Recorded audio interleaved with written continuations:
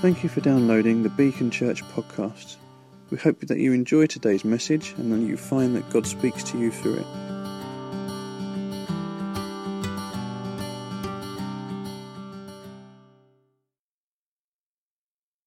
How do you answer that question? How do you tell somebody, yes, I know the creator of the universe, I know the one who is unknowable?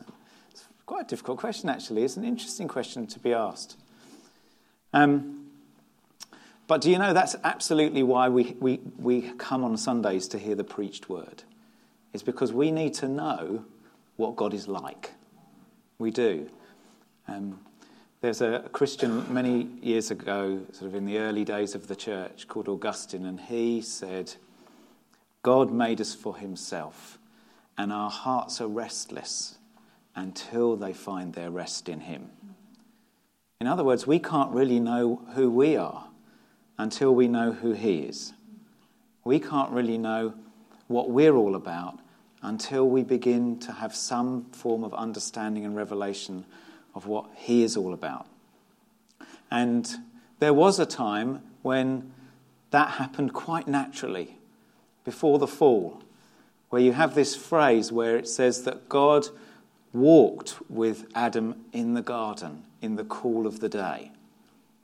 And you can imagine that those were wonderful times when the created being and the creator were just getting to know one another. And God was revealing who he was to Adam and to Eve. But then when sin comes into the world and when Adam rejects that and decides he's going to go his own way, then that is fractured. That relationship is utterly fractured. And so suddenly then we get a warped opinion of what God is like. And it's only when the Lord Jesus comes that suddenly we have someone who reveals to us what God is like. And that's why it's really important to read the Gospels and to linger around the Gospels and to read about the Lord Jesus. Because he is the one who the Lord sent, the Father sent to reveal what he's like to us. It says he's the image of the invisible God.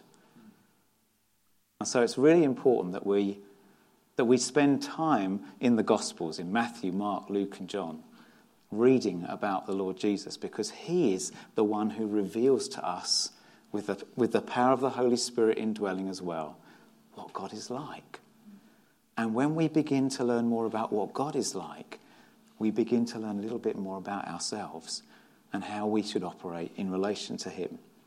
And so today we're going to read a passage, we're going to read a chapter from one of the Gospels, and I want us particularly, while we're just listening to this, it's not going to come up on there, I just thought sometimes, it's nice to just listen to Scripture being read. And so you can have a day off today, and I'm just going to read it to you. And I wonder if as you listen, you can be particularly thinking, what am I learning today as I listen to this about the nature and character of God as it is displayed in the one he sent, the Lord Jesus, who was the one who came to display the character of God to us. Because if we understand him better, then life will go better with us. Do you know, sometimes we can come on a Sunday and we want a sermon to fix our problems, we want some practical solutions, and there's nothing wrong with any of that. But actually, primarily, what we should be coming for is to learn more about what he is like. Because then that will tell me a bit more about what I am like and how I need to submit and surrender to him if life is going to go better for me. So I wonder what you'll pick up as you just listen to this, and then I'll pull out a couple of points that have really struck me as I've read this passage. So we're reading from John chapter 11, and we're reading from verse 1 right through to verse 45. Now a man named Lazarus was sick. He was from Bethany, the village of Mary, and her sister Martha. This Mary, whose brother Lazarus now lay sick, was the same one who poured perfume on the Lord and wiped his feet with her hair. So the sisters sent word to Jesus, Lord, the one you love is sick. When he heard this, Jesus said, this sickness will not end in death. No, it is for God's glory, so that God's Son may be glorified through it. Jesus loved Martha and her sister and Lazarus. Yet when he heard that Lazarus was sick, he stayed where he was for 2 more days. Then he said to his disciples, "Let us go back to Judea." "But Rabbi," they said, "a short while ago the Jews tried to stone you, and yet you're going back there?" And Jesus answered, "Are there not 12 hours of daylight? A man who walks by day will not stumble, for he sees by this world's light. It is when he walks by night that he stumbles, for he has no light."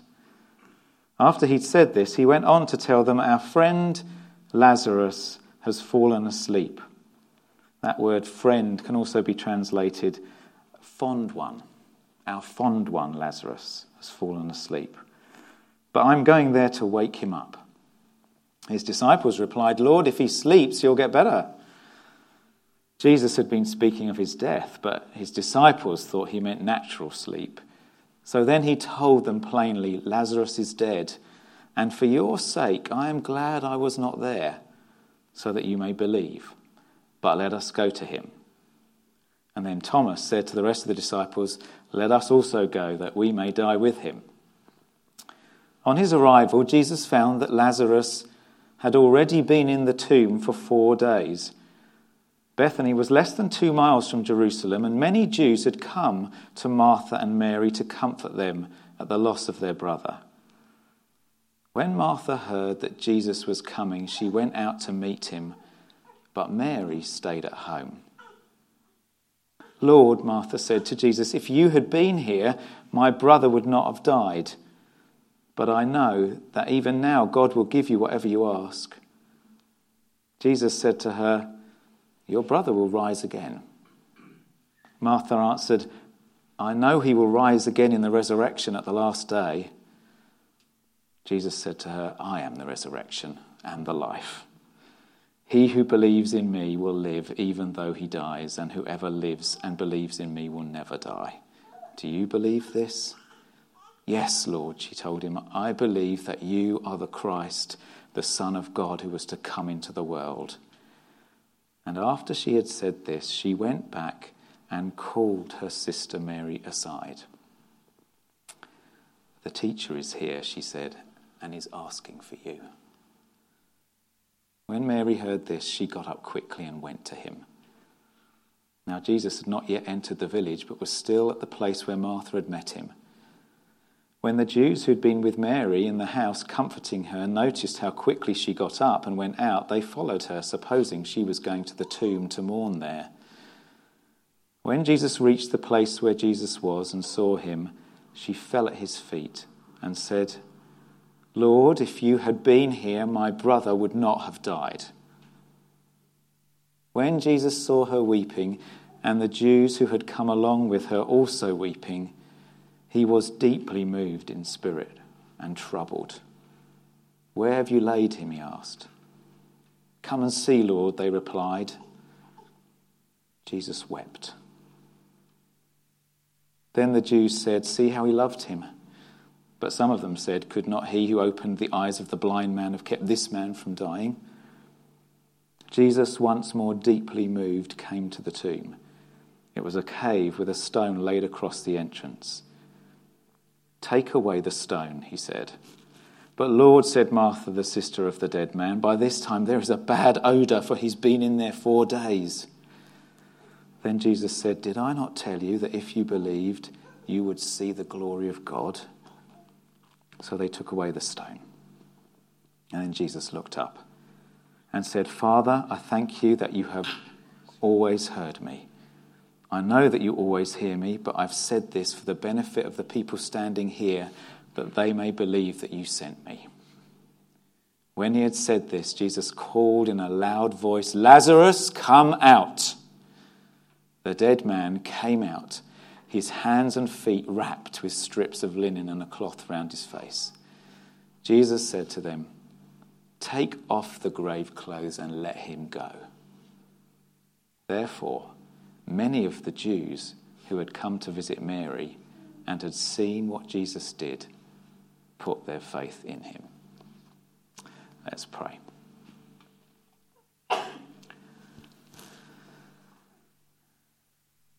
Lord Jesus, you are wonderful. We love your presence. We love discovering more about you. We love the way that you deal with us tenderly and with such mercy. We thank you that you are the one who is unchanging. And we pray now, Lord, as we just spend a little time looking at your word and considering it and what it might mean for us, that you would show us more of yourself, that we might fall more in love with you, that our lives might become a daily reflection of our love and worship for you, and that we will learn joyful submission, surrender, and obedience to you. We ask these things in your name and for your glory's sake. Amen.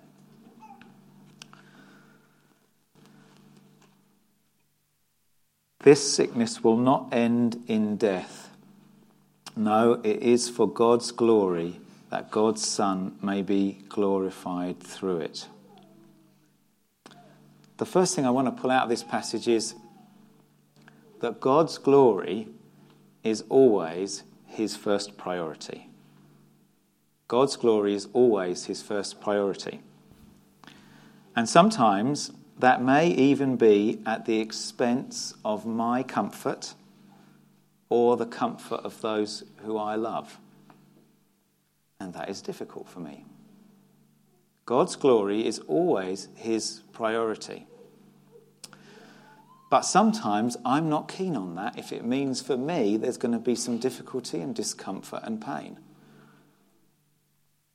I have to understand that there is a difference between a reaction and a response. So let me explain what I mean by that.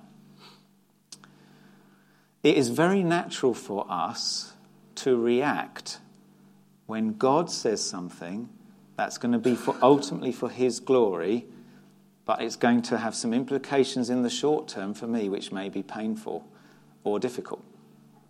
It's very easy for me to react. Why is it easy for me to react? Well, because I'm still living in the flesh. Although I'm saved and redeemed, and I have the Holy Spirit living in me, we live in the now and the not yet, where actually we're still living in our fleshly bodies, which still have that residue of rebellion in them from our father Adam. And so I can tell you now that there are many times in my life when I know that I have reacted to God's lordship, and to his wanting his glory, I've reacted against it. I can give you some examples of the sorts of things. Maybe somebody, a brother or sister in Christ, has challenged me about something in my life that needs changing, and I react against that. Or perhaps I've listened to a message on a Sunday where I know that God is speaking to me and calling me to do a particular thing or to give up a particular thing. And I react. Or there's a very obvious door that God is opening that I just do not want to go through. And I react. Do you know what? I think it's helpful for us to know and identify that that's common and natural for us because we are still living in the flesh. However, although my reaction might initially be that, I can choose now to have a different response. I can choose to have a different response. We see a really lovely example of it with Mary, the mother of Jesus. So Mary is told by the angel what's going to happen to her, which to us, looking back on it and with all the beautiful tinsely effects of nativity plays, sounds what a wonderful thing Mary was asked to do. But actually what she was told was that she was going to be ostracized, she was going to become pregnant before marriage, she was likely going to be rejected by her family and possibly by her fiancé as well. And so actually this was not an easy ask. And Mary, I don't know what her reaction was when she heard that, But we know what her response was. Her response was, "Behold the handmaid of the Lord. Be it unto me according to your word." Isn't that a wonderful response? Now, I don't imagine that as Mary's listening to the angel, that's her initial response. She's almost certainly having a different reaction. However, she responds differently. And because we now belong to Christ, when he seeks his glory and yet it doesn't seem to quite fit in with our current agenda, we do have a choice to make, but we have the power to make the right choice now because we have his Holy Spirit in us, which means that I can now exercise godly self-control over my instinctive reaction, and instead I can respond with submission and surrender and trust. God will always seek his own glory first. It is his top priority. And we need to get used to that fact because it will never change. And so his agenda will always, on occasions, be different to ours. But know yourself well enough to know that although you may have an initial fleshly reaction, you now have the power through Christ to respond differently, to respond in surrender and submission. It says here that Jesus said that it was for God's glory that Lazarus was going to die. And for that very reason, he didn't go back when he could have done. And that would have been hard, and a hard message for Jesus himself, as he realizes that this is what the Father's will is, to not run back to his friends. It says he loved that family, but he didn't do it. He responded in obedience to his Father because he wanted the Father's glory more than he wanted anything else. So know yourself. Don't be afraid if something happens and you think, I think this might be God speaking, and you have that initial reaction. Don't be afraid of that. But know that you do have the power of God in you to respond differently. The glory of God is always, in the long run, the best outcome for us.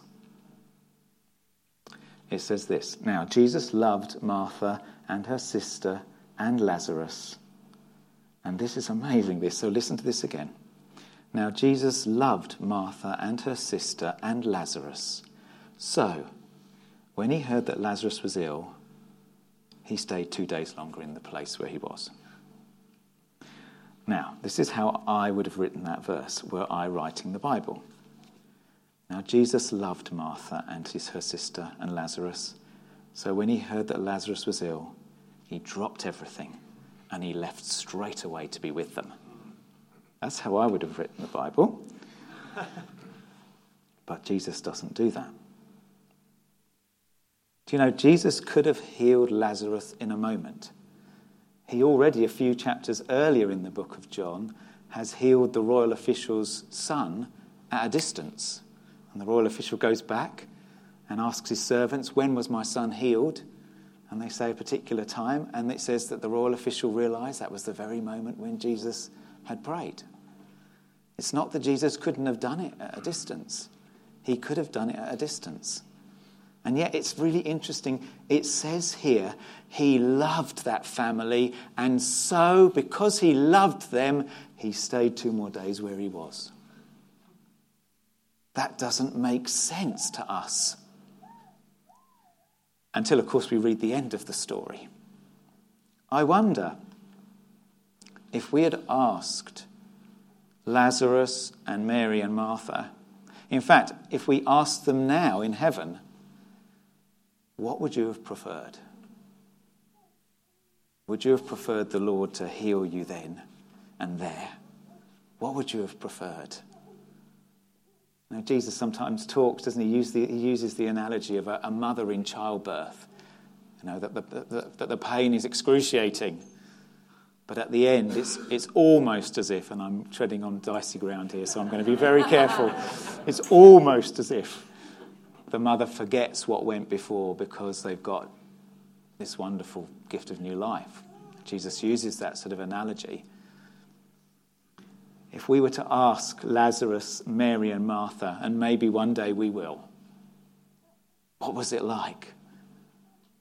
Do you think they'll remember the painful bit in the middle? Do you think that's what they'll emphasize?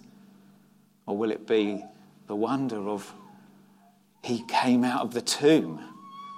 We'd never seen anything like it, and not only that, but all the people who were with us mourning, they saw it too, and a whole load more people believed in him because of it. The reality is that when God seeks his own glory, it is not only better for him, it is better for us in the long run. In the long run. We are playing the long game. Now, for some people who go through difficulty and trauma and tragedy and challenge, there is not a Lazarus experience in this life. But for all who love the Lord, there will be a Lazarus experience in the next. For every one of us, for every person who goes through difficulty and challenge and heartache, if you belong to Christ, then there is the opportunity for him to be glorified through it. And he will either be glorified through it in this life for you, or he will be glorified through it in the next. Always, when he is glorified, it is better for us in the long run. Sometimes the Lord's delay is for his greater glory and our greater blessing. Yeah. So, hold on in there when it's tough. Do you know what else? The Bible says that we were made for God's glory. It says this in Isaiah 43, "Bring my sons from afar, my daughters from the ends of the earth, everyone who's called by my name, who I created for my glory." When our lives are involved in the process of bringing him glory, we're actually doing what we were made for. Even though it may not feel like it at the time, if you surrender and allow him to have his way and don't try and force his arm and don't rebel against him, and you surrender even when it feels like there's going to be a great cost and sacrifice, do you know what? You're doing what you were made for. You were made for his glory. And in the end, when we do what we've been made for, we feel more satisfied than in anything else we might put our hand to. You know, you sometimes know it yourself, don't you? If you're doing something and you just think, God, I was made to do this. If you're a creative person, if God's given you the gift of music and you're a musician, or you're an administrator and you can work with figures and you can just work with them in a way that other people can't. You can see solutions to things and suggest solutions to people, and they just say, yeah, no, that's it. You're particularly pastoral, and you spend some time with someone, you have a conversation with them, and they just find it so helpful. It points them to the Lord, and suddenly things change. When you do what you were made for, doesn't it bring you a wonderful sense of satisfaction that's not like anything else? I tell you, there are times when I've spent time with people and I've come out of it and thought, you couldn't pay me for that experience of what that's been like. Lord, I feel you made me for that. God made us for his glory, and he is always going to bring glory out of your life if you will surrender to it. And that means you will be deeply satisfied when you allow him to use you in the way he's made you to be used, even if that means that at times there will be pain and there's sacrifice and it's tricky. Always, it's better for us when he's glorified. What about that messy bit in the middle? What about when God delays? When Mary reached the place where Jesus was and saw him, she fell at his feet and said, "Lord, if you had been here, my brother would not have died." When Jesus saw her weeping, and the Jews who had come along with her also weeping, he was deeply moved in spirit and troubled. "Where have you laid him?" he asked. "Come and see, Lord," they replied. Jesus wept. Jesus allows Mary to pour out her grief. And if you read the words, "Lord, if you'd been here, my brother wouldn't have died." I imagine there was a hint of blame and anger in that. But does the Lord rebuke her? No, he doesn't. In our community group, we've been reading through a number of the Psalms. And this week we did Psalm 77, where the psalmist just pours out a rant at God. Do you know what? God's shoulders are broad enough. We can be totally honest with him. In fact, we must be totally honest with him about how we are feeling when things are not going well, when it appears like he's doing exactly the opposite to what will be good for us. And he invites us to pour out our complaint before him. But, you know, there's something very, very special about how Mary does it.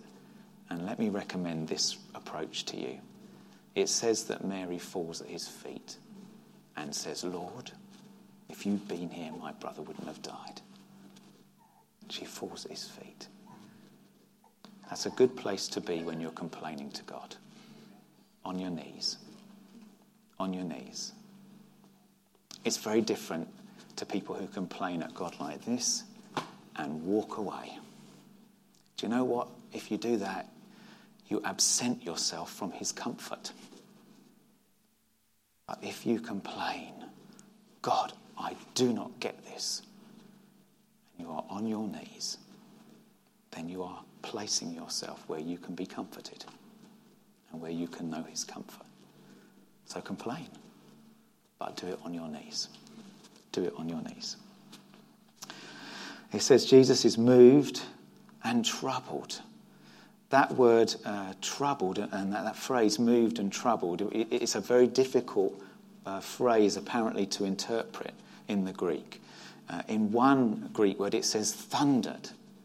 It's not a moved and troubled, it's an indignation. Jesus is indignant at what he sees.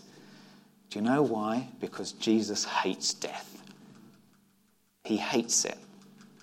Some friends of mine a few years ago had a stillborn baby, and it was an incredibly painful time for them. And one of the pastors from their church visited them, and the mum said, I feel so angry about it. And the pastor said, "Yeah, that's fine, because you know what? God is angry about death too. That's why he's done something about it. God is angry about death. God is angry that death has had to come into the world." Do you know what? When we are going through the pain and agony of sin, it might not be our own sin. It might be the result even of somebody else's. God is angry on our behalf. He is indignant. And that indignancy is what led him to send his son to die, so that death for us would not look like that anymore. He is indignant too. Don't think that God is pink and fluffy. Don't think that he's just there to say, there. Do you know what? He is there to do that, and it's blessed when he does that for us. But there is also a sense of indignancy that moves his arm to act when you are suffering. That's what happened. Mary is on her knees and she is weeping, and Jesus is indignant and he acts. You know what? God is indignant when we suffer. He is with us when we suffer. He comforts when we suffer. He is indignant when we suffer, and he acts. He acts. Jesus weeps with them. We don't have a high priest who is unable to sympathise with our weakness. but one who was tested at all points as we are, yet was without sin. He weeps with us. I remember pouring out my heart some years ago to some friends, and just about a life situation that I'd got myself into, and it was a bit messy, and I'd just messed up. And I was pouring out my heart to these friends, and I was sobbing. And I looked up, and the wife of my friends was also sobbing. There were tears streaming down her face. She wasn't experiencing the pain I was, but she was experiencing pain on my behalf. I tell you, I've never forgotten that sense of she could identify with me. This isn't her pain, but somehow my pain has touched her. It was powerful. It was comforting to me. And that's what Jesus demonstrates here. He weeps with them. And he weeps with us when we go through suffering. I don't know about you, but I have known times when I have been on my knees before him weeping, and I have sensed his tender touch. He weeps with us when we are in the middle, when we are in that messy middle of life. He weeps with us. Yes, he has determined that his glory is his priority. He will bring it to pass, and it will be the best thing for us. And in the middle, he weeps with us when we weep. What a saviour. What a saviour. I will ask the Father, Jesus says, and he will give you another comforter. Jesus always knew his disciples would need comfort. And so he sends another comforter to us, the Holy Spirit. Jesus does not leave us as orphans. He comes to us. One last thing before I finish. And we read this. It's really struck me when I read this. I don't know if it struck you when you heard me read it, but there's one last bit. When Martha heard that Jesus was coming, she went out to meet him, but Mary stayed at home. And then a little bit later, Martha goes back, and it says she calls her sister aside and says, "The teacher is here. He's asking for you." It doesn't tell us why Mary didn't go the first time, does it? Some commentators think she just didn't hear that Jesus had arrived, so maybe she just hadn't heard. You know what? I wonder whether there was something in Mary that thought, you should have been here before now. She stayed where she was. She stayed in the house. She stayed mourning. She didn't go until Martha comes back and says, "Teacher's asking for you." And then what does she do? She runs. Do you know, sometimes we need people to come to us when we're in the middle of it and say, "The teacher's asking for you." Sometimes I need you to do that for me, and sometimes you may need me to do that for you. Martha doesn't come and try and give Mary loads of platitudes. She doesn't give her advice. She doesn't even say, "The Lord told me." What she says is, "The Lord's asking for you. The teacher's asking for you." She points towards Jesus.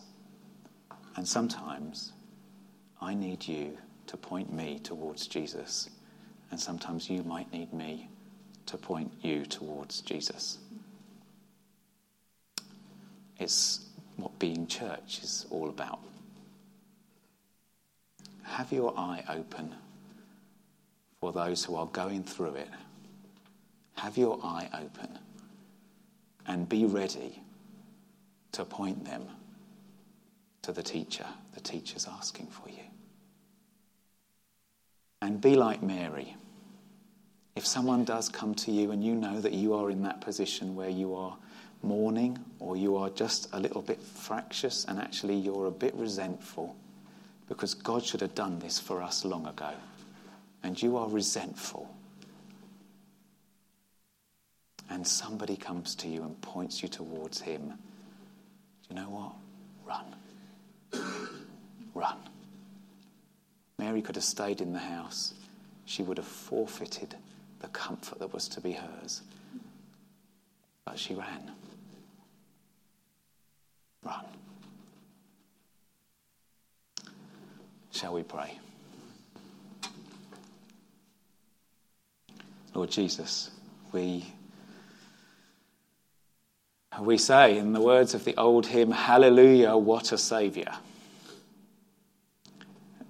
Because you are a high priest who knows our needs. Lord, we pray that you will help us to always submit and surrender to your glory. That just as that is your top priority, increasingly that will become our top priority in our lives.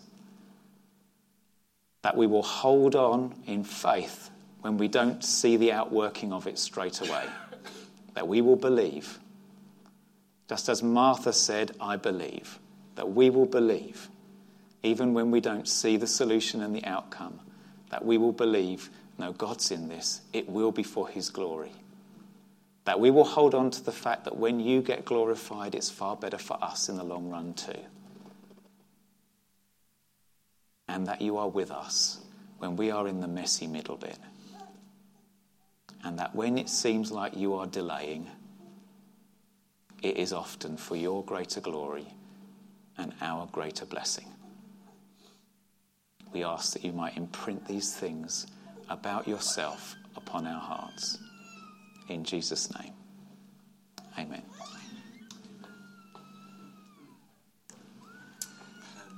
I think we're going to end it there, but I would challenge you in your personal time this week, listening to what God have say to you, to think about that last point about is there anyone that you feel like you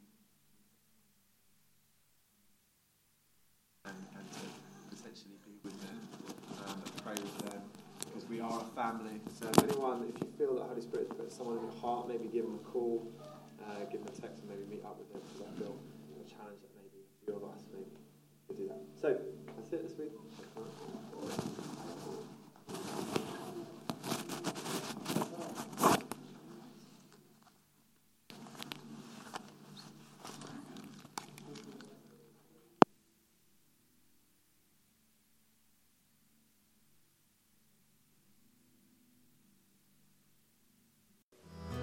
You have just listened to a Beacon Church recording. If you would like more information about us, our vision, the team or upcoming events, please visit our website, which is beacon-church.org. You can email us at office@beacon-church.com or find us socially on Twitter, Facebook and Instagram. You are welcome to share this recording as you wish, but please do not make any edits without express consent. Thank you.